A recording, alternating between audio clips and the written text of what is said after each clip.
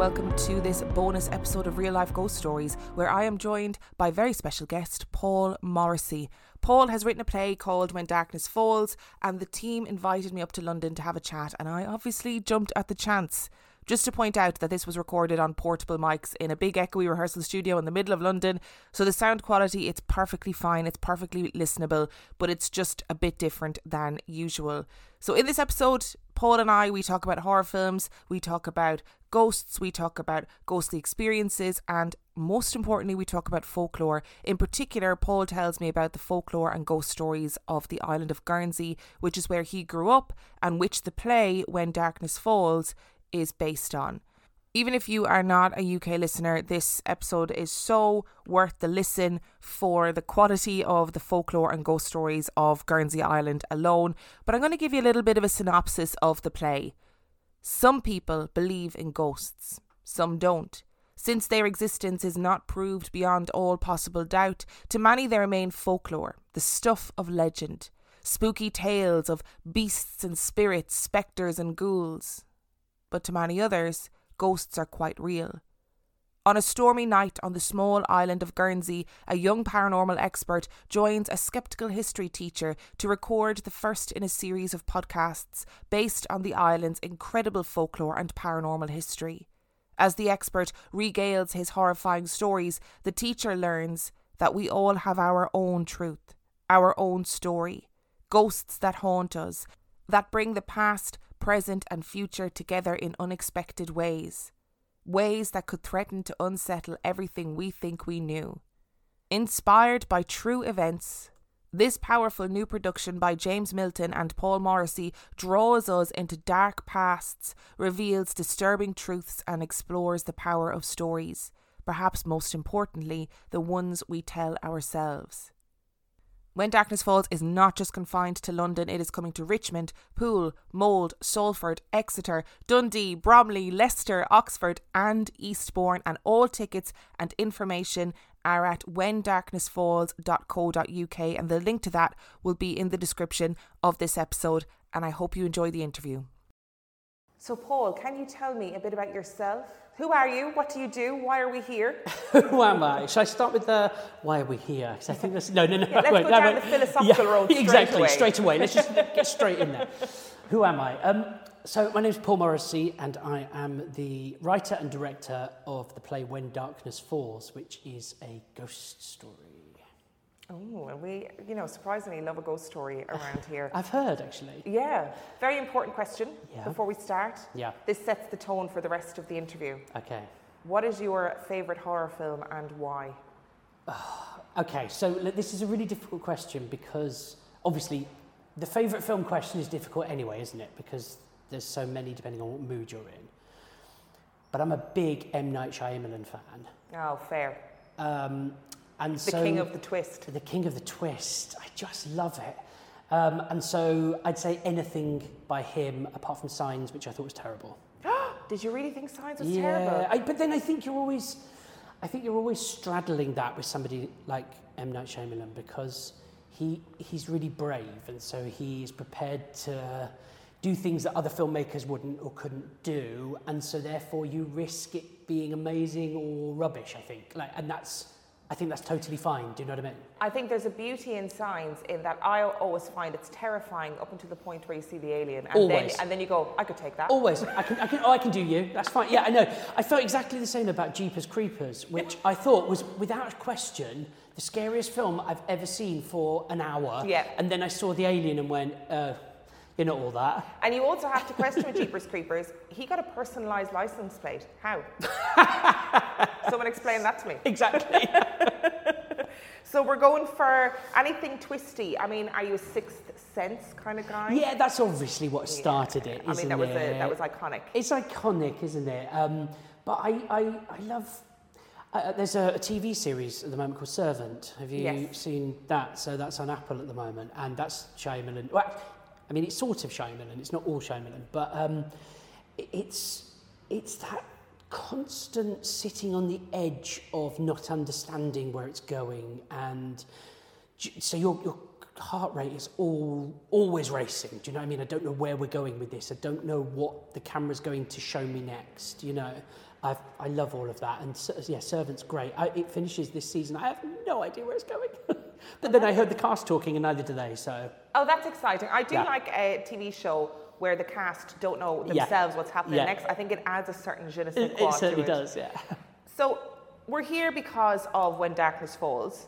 Yes. Can you tell me a bit about the general premise, and actually, while you're here, because you wrote this, how it came to be?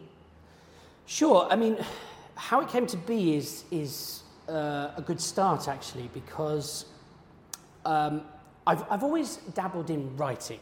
I originally trained as an actor, and then became a producer, have directed and have written. And I know that doesn't really fit in with the mould in theatre. You tend to stick to your corner, which I've always had a bit of a problem with, as in I've been a little bit embarrassed that I, try and juggle a few different things. But I think I now answer the question, being a certain age that I am, and I go, do you know what? I've just been around a lot and I've done a lot of stuff. Do you know what I mean? And if somebody says to me now, what do you do, instead of saying I'm a writer or a director, I would just say I do theatre. And I think that I really enjoy all aspects of it. I've had the fortune to dabble in all aspects. I then, to bring us back to Darkness Falls, was going to produce a show in the Channel Islands, in Guernsey, which is where I'm originally from. We booked the theatre, we booked the show, we booked the actors, and then the rights for the play were rescinded because I think a bigger production was being mounted in the UK. And we had a theatre space for 4 weeks, in 4 weeks' time for 1 week in the Channel Islands. And I thought to myself, I don't really want to let that opportunity go. I'd like to put something on, because why not? I've got a space, and I've got an audience, and I've got a cast. So my idea was to put on an evening of folklore and superstitions from the Channel Islands, because I just thought it's intriguing. I've always had an interest in it. I wanted to learn more. And so we plotted, literally, the idea that an actor would come forward with a binder and creepily read some ghost stories from Guernsey. That was the idea. I started writing it and just putting those stories down. And I think the second I started with the first story, I was like, hang on a second, this is really theatrical. This is really engaging. This is really interesting. I was learning things. I was getting excited by things. And then I got to the second story, and then the third story. And when I got to the third story, an idea came to me of going, hang on a second, what if there is a fourth story that in fact ties the other three stories together? And instead of it being a night of just stories, it could in fact be a play. And so I wrote it. Simple as that. I just started writing and just used, I guess, the templates of the stories that I'd found to create the fourth story. I had a language, I had a setting, it just started to come together. Wow, that's so exciting. I had no idea that it was born of sort of necessity. It's like, we've got this space, let's put something in there. Yeah. And then you realised, oh my God, this could actually be a functioning play in its own right. Yeah, so there was a very specific moment that I had this idea.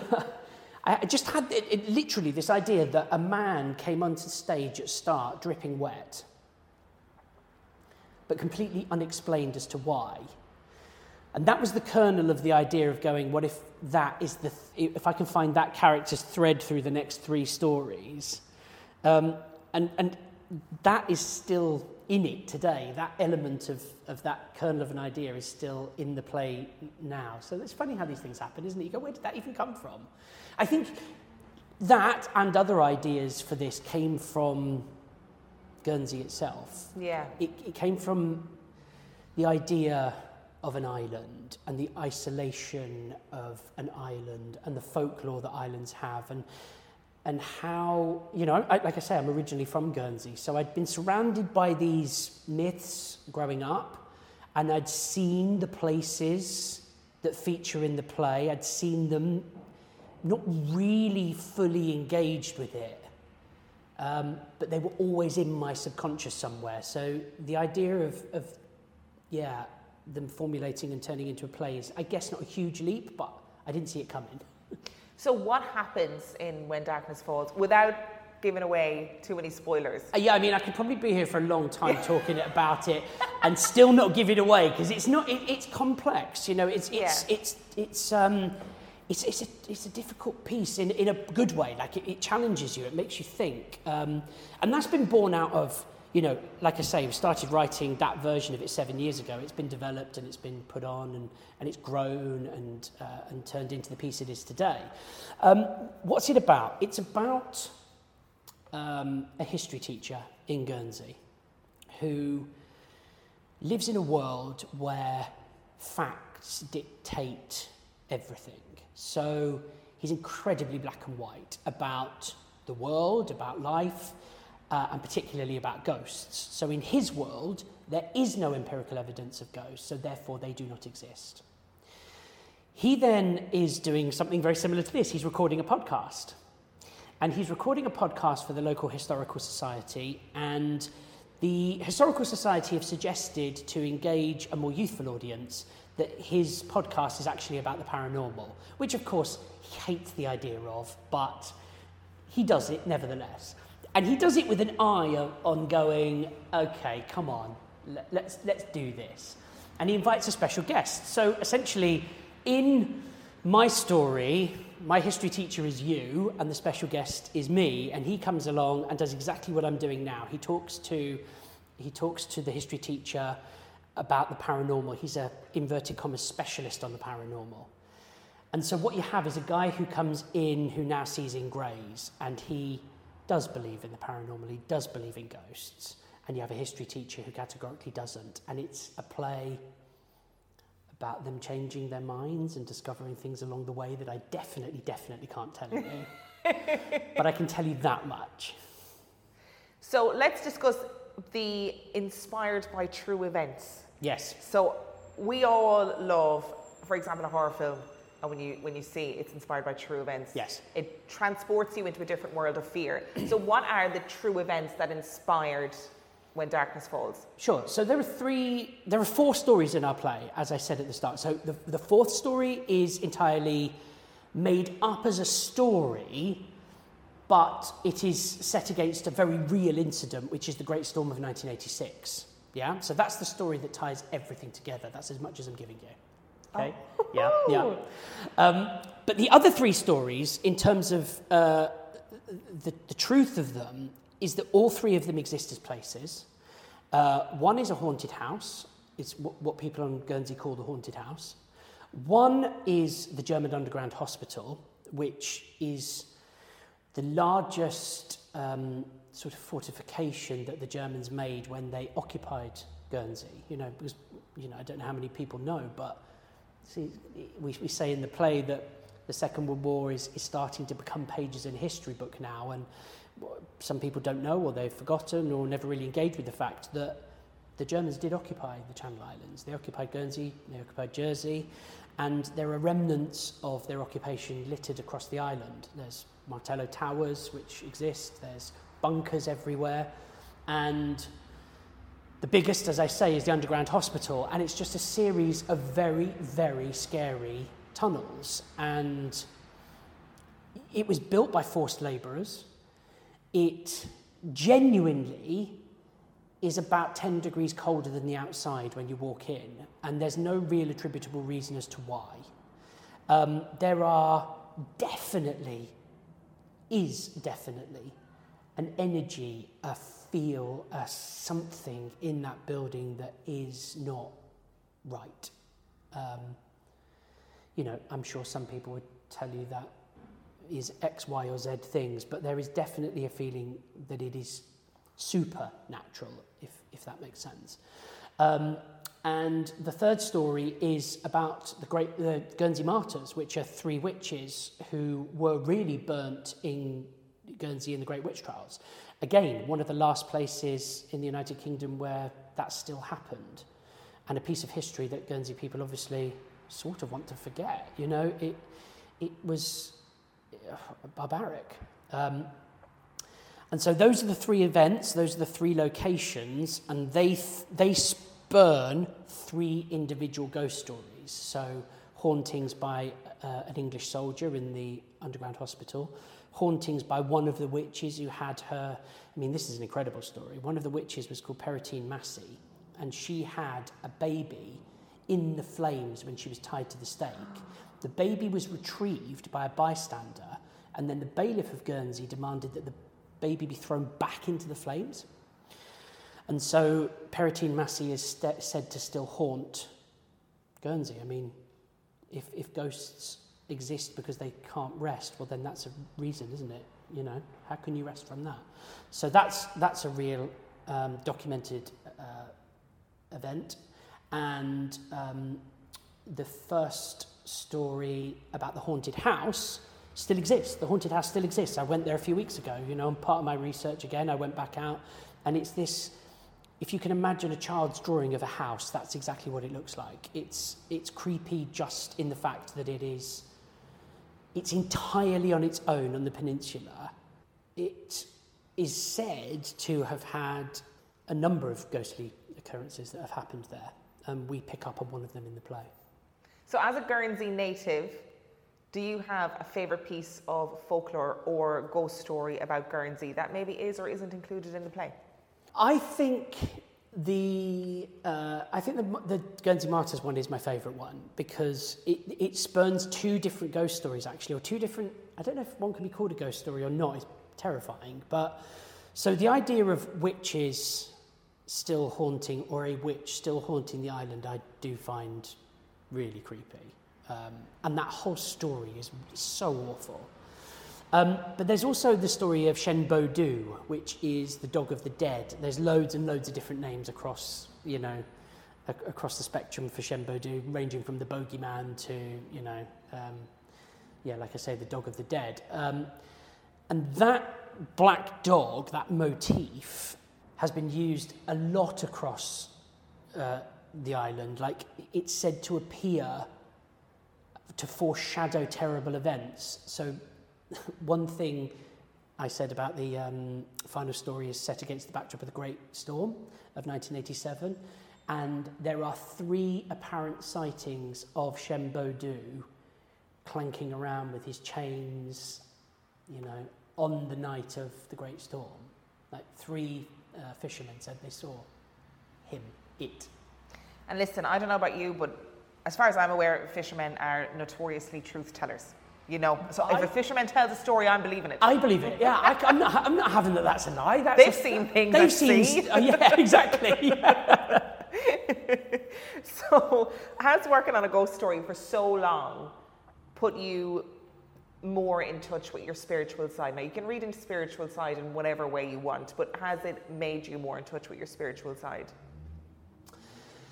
I mean, has it directly?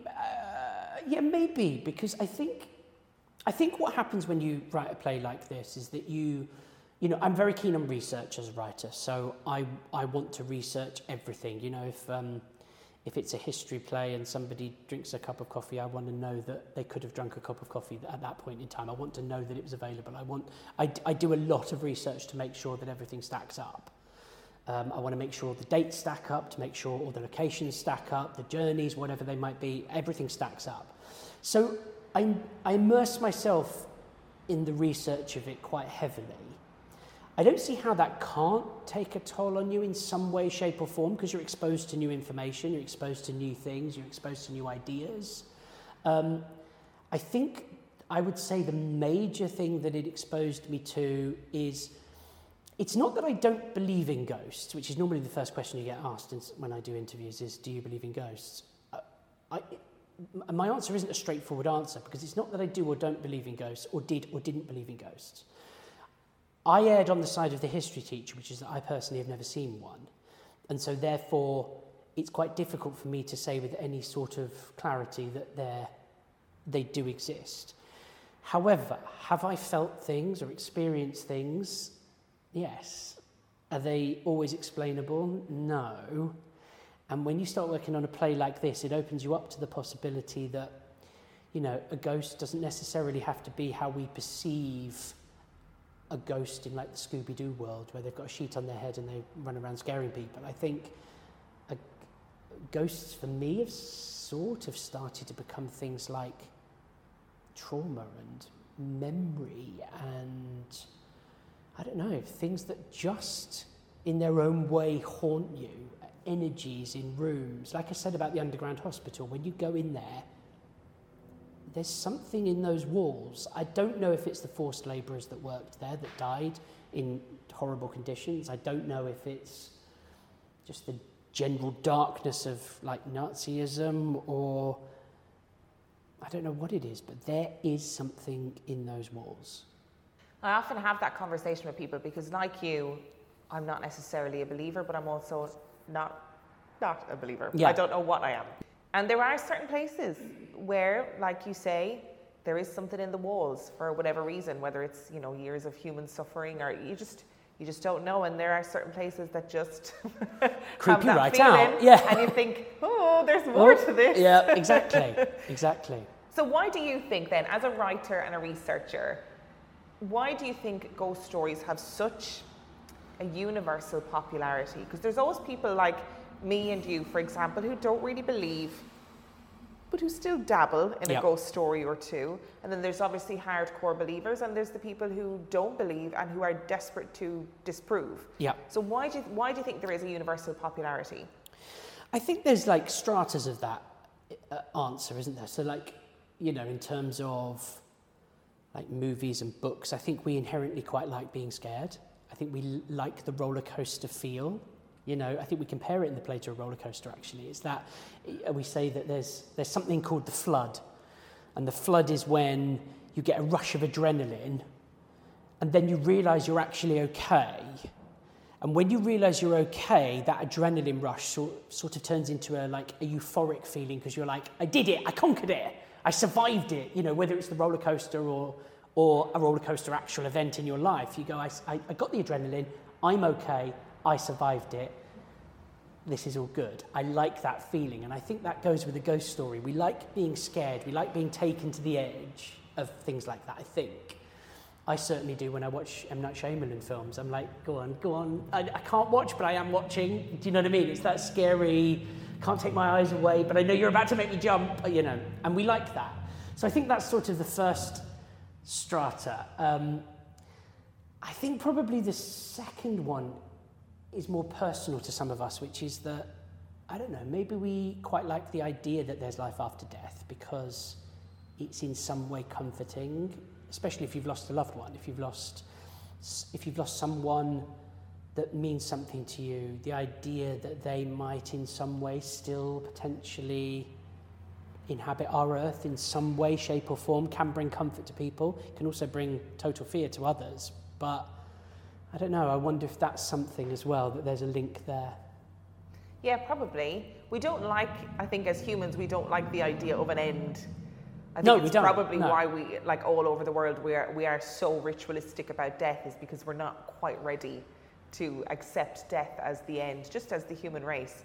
You've sort of half answered this question, so I'm going to open it up a little bit more. Okay. Have you had a paranormal experience that you'd like to share, or somebody in your life have had a paranormal experience that has been really profound that you'd like to share? I haven't personally, but very interesting. I'm sure he wouldn't mind me saying this, because I think he might have said it before. No, I'm not going to say his name. But I will say that there's, and you can work it out if you want to, there's somebody that's close to this play that has been in the cast that people know. And he was telling me about an experience that he had, which I found incredibly moving and I don't know, yeah, very, very interesting, which is that he said that his, he came home one day and his mother, I think had fallen down the stairs, and she was very, very near the end of her life. And he called the ambulance, and as the ambulance arrived, in that moment, she passed away. And he said at that exact moment, he felt something move through him as a physical, visceral thing. And he said, before I even looked at her, he said I was just holding her, and before I even looked at her, I knew she had gone. and this person doesn't lie and doesn't exaggerate and doesn't make things up. So you go, okay, what happened then? What is that? And that sort of corroborates my feelings on it of energy or something. Do you know what I mean? You go, something happened. So not to me, but to somebody I know who I trust, if that makes sense. And there are lots of people who, through this line of work, I'm sure you experience the same thing. People tell me their ghost stories all the time, and I'm sure because you write spooky plays. Yeah. People tell you their ghost stories all the time. And when people find out what I do, and they will often say, oh, no, I don't believe in ghosts, I don't believe in ghosts. But one time, this really weird exactly. I was just thinking, actually, Thomas Dennis, who is one of the actors in this, came into the rehearsal room the other day, and he was telling me about his family used to own a pub, or run a pub somewhere, and he said that they were sitting in the pub one day, and there was a lot of creepy stories that existed about this pub, and, you know, people like to spin a yarn, if you like. And he said that some of the family were sitting in one of the rooms, and completely inexplicably, the glass panes in the window of one of the windows all blew out. So not in, but out onto the road, as in whatever the energy was, whatever happened came from inside the room, which that's the interesting bit for me, because I don't know, this, like right now we're in London and we're by a window and there's a road outside where a car is reverberating outside. You can imagine that if that got too loud or something, that the windows might break in. I mean, it's unlikely, but that could happen. But the other way round seems really unlikely to me, and that I find that unexplainable. I don't know what that therefore means, but I find it unexplainable. There's something really alluring about an oddity. Yes. Just a really strange little happening. I find them far more interesting sometimes than a traditional ghost story. I just love an oddity. Yeah, an oddity, exactly. An odd little moment where you go, what? I don't know how that happened. Yeah. There could be a natural explanation, but I don't know what that is. Yeah. So, finally, why should people come and see When Darkness Falls? So When Darkness Falls it's just it's a two-hander for a start. So you've just got two people on stage. And in this particular case, with this cast, Tony Timberlake and Thomas Dennis play the history teacher and the guest, respectively. And I mean, I'd just come for them. I mean, they are just mesmerising actors. They're phenomenal. I did have a look at their, past credits, and I was very impressed. Ridiculous. Ridiculous. I mean, exactly.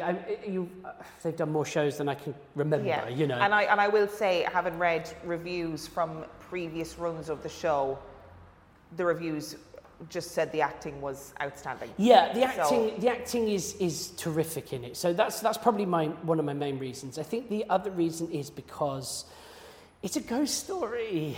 It's fun and it's exhilarating and it will scare you and it will make you jump, but I really hope it makes you think as well. My dream for Darkness Falls has always been that when it finishes, you go to the bar and you have an argument with your family. Yeah. Because I think it does that. It raises so many questions that you just end up going, oh my God, was he... Does that mean, and I love all of that. I've seen it loads of times when we've been to the theatre. I went to see it in Blackpool, and I hadn't realised, because it was just, a whole row and then a whole row in front at the back of the stalls. I hadn't realised was all a family of some sort, or family and friends. So when everyone got up and left at the end, these two rows remained, and I sort of was looking at them and was thinking, why are they still there? And then the front row turned around to the back row and went, did you get it? Did you understand the bit about this? And then they all started arguing and fighting about, does that mean he's a... And all of these questions that started firing out. And I was like, yes! That's what I wanted. Yeah, I feel like, with the way you describe it, it sounds like the type of play where when you get to the end and you're going, did you see that bit? No, but what if that means that you want to go back and watch it again? Do you know what? You missed? And I'm not being funny, but my M. Night Shyamalan fixation, I think, has come through in this, because we call them callbacks. So what we do is, in a film, you have the luxury of, in that last moment, I think of M. Night Shyamalan's Unbreakable, in the last moment where Samuel L. Jackson and Bruce Willis shake hands and the camera goes and shows you 20 things that happened in the film that make you go, oh my God, it was there in front of me all the time. Or a bit like Sixth Sense. Yeah. You know, when you go, oh my God, he said this and that and the other, of course. We do that, but of course we don't have the luxury of film, so we call them callbacks. So you have to be paying attention, you know. So here's my advice as an expert. Is you just need one of those camera callbacks. Just all of a sudden a projector comes down and goes and it goes through all exactly. Remember this, he said this. Yeah, exactly. But I think you're right. I think people really enjoy it the first time. I think people sort of love it the second time because they go, oh, he says that line. Clever. Yeah. And we're really, you know, I'm a bit... Look, let's get it out on the table. I want to be M. Night Shyamalan, don't I? I'm quite clear. Fine. You know, that's fine. That's okay. We appreciate it. Yeah, that's fine. So I'm constantly trying to M. Night Shyamalan it up. Yeah. You know, so when we're in the rehearsal room, I keep shouting at the cast going, oh, what if we did this? And they're like, Paul, would you just leave it? Like, it's clear enough. They're going, we can't all have been dead exactly. The whole time. Like, could we not? Yeah. So how do people catch When Darkness Falls? I know you're going on tour.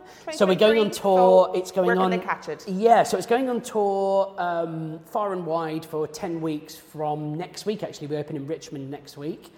You can find out about it on our website. I guess is the easiest place because it's a centralised location, which is whendarknessfalls.co.uk, and it's got all the tour dates and links to the venues. And we're going from London right up to Scotland. So hopefully.